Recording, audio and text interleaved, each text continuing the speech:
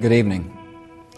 Today, our fellow citizens, our way of life, our very freedom came under attack in a series of deliberate and deadly terrorist acts.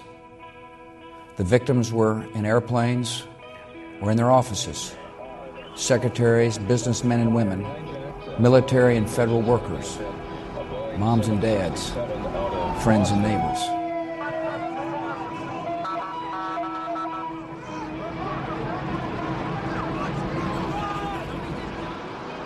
Like a train rumbling for maybe like 35 seconds, and then there was like this pause, and then boom, hit with all the dust, and it was pitch black.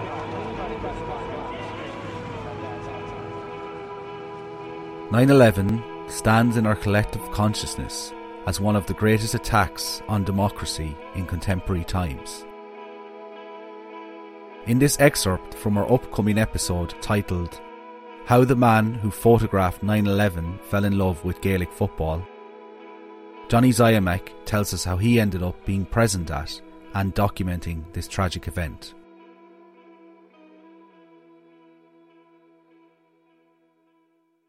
"19 years ago, I was working as a photographer and building my own business. I'd kind of done the burn the boats method. I completely stopped teaching. I was purely going hell-bent on making it as a photographer.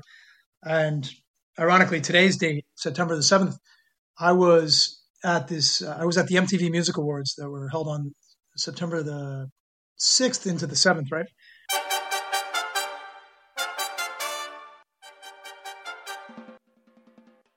And it was my big break, so to speak. I had snuck into the MTV Music Awards and got all these photos and just kind of kicked some serious butt. One thing led to another. Got invited to some private party, and it was like Jennifer Lopez's private party. And so on that night, I just kicked some serious ass. I mean, I really had it big. The following morning, I was at People Magazine, and an old teammate of mine, a guy named Franny Fitzgerald, was an editor at the magazine, and they took over 50 of my photos.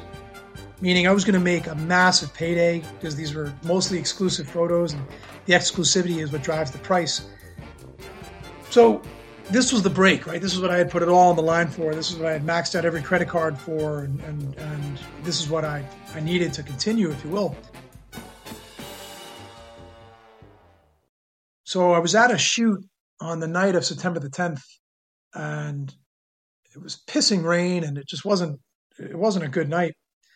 But I go back to Jersey, and my friend wakes me up. He woke me up, and he's like, "Hey, something happened." And we're sitting there, and we're watching as the second plane hit. It does not appear that there's any kind of an effort up there yet. Now remember, oh my God. Oh my God. That looks like a second plane. I did not see a plane go in. That just exploded. We just saw another plane coming in from the side. You did. That was out of yes, and that's the second explosion. You could see the plane come in just from the right-hand side of the screen. And I was like, holy shit, you know? So got up to I got to my car, and my car had been parked on the side of the street for a month because I had a blown water pump. So I literally had like 3-gallon I couldn't drive the car. Like, I was going to seize the engine. But I said, screw it. Let me seize the engine if that means I can get to where I could, because you couldn't get into the city. I threw my bike in the trunk of the car, and I had like 3 gallons of water, and I would drive for like 5 minutes, pull over, pour the water in the radiator. Finally got to a point where you couldn't get anywhere closer. So I just parked the car on the side of the road and rode my bike to the George Washington Bridge. I grew up like 10 minutes from the bridge.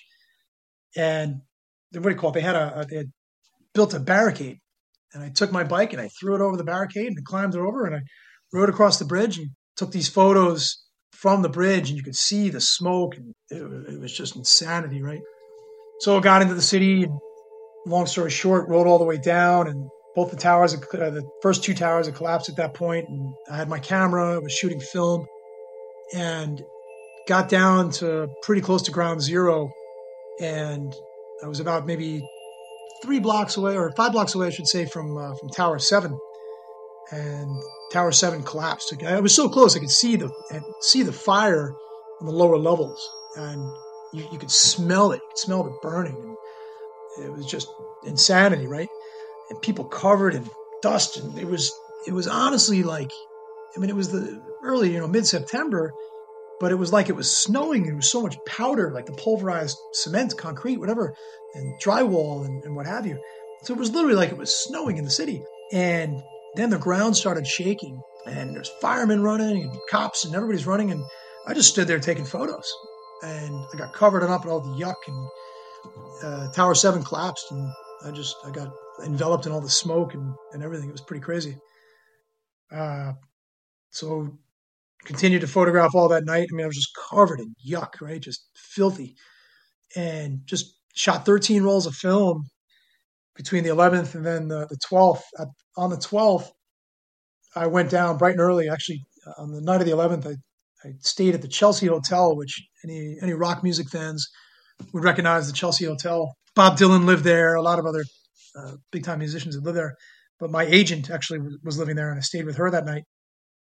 Then in the morning, I was at Ground Zero, and I caught probably the best photo that I've ever taken in my life. There was a nun, a Catholic nun, who was at Ground Zero, and I was at Ground Zero, like touch towers 1 and 2. I'm right there. And people would ask, like, what are you doing here? I was like, well, I'm a photographer. Who let you down here? Well, the Red Cross guys. Okay, you're with the Red Cross? They let me down here. So I didn't actually say I was with the Red Cross, but I wanted to get down there.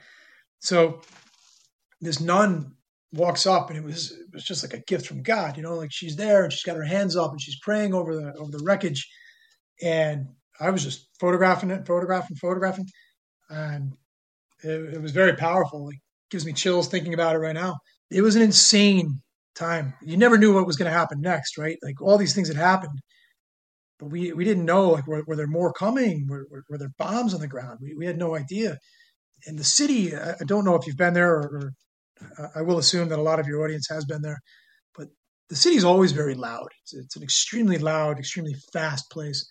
And to grow up there, you just get used to it. That's just life. Everything's loud, everything's fast, everything's just in your face. It was so quiet that day. After the third tower collapsed, after Tower 7 collapsed, it was just so quiet. People were in a daze, obviously, right? Understandably so. And it was very interesting to be a part of it and just sort of experience it and to photograph it, and just for the future generations, so they can potentially understand it. It really, I don't really know how to say it, except that I'm glad I was there. I think it was sort of our generation's Pearl Harbor. I attempted to volunteer, but just to tell you kind of the outpouring of support from people around, I attempted to volunteer. I attempted to give blood, and they weren't taking any more volunteers, and they wouldn't take any more blood. They had so many people lined up to give blood. They didn't have any more capacity. And that was, it's kind of like the Phoenix will rise from the ashes, right? It's like, well, the towers collapsed, but you saw the best side of people on that day and on those days that followed. Because people just did everything they could to help their neighbors, and just, whether it's giving them a bottle of water, or just giving them a meal, or helping them out, giving them a place to stay, just helping people out. You really did get to see the best side of people in spite of the nastiness that occurred.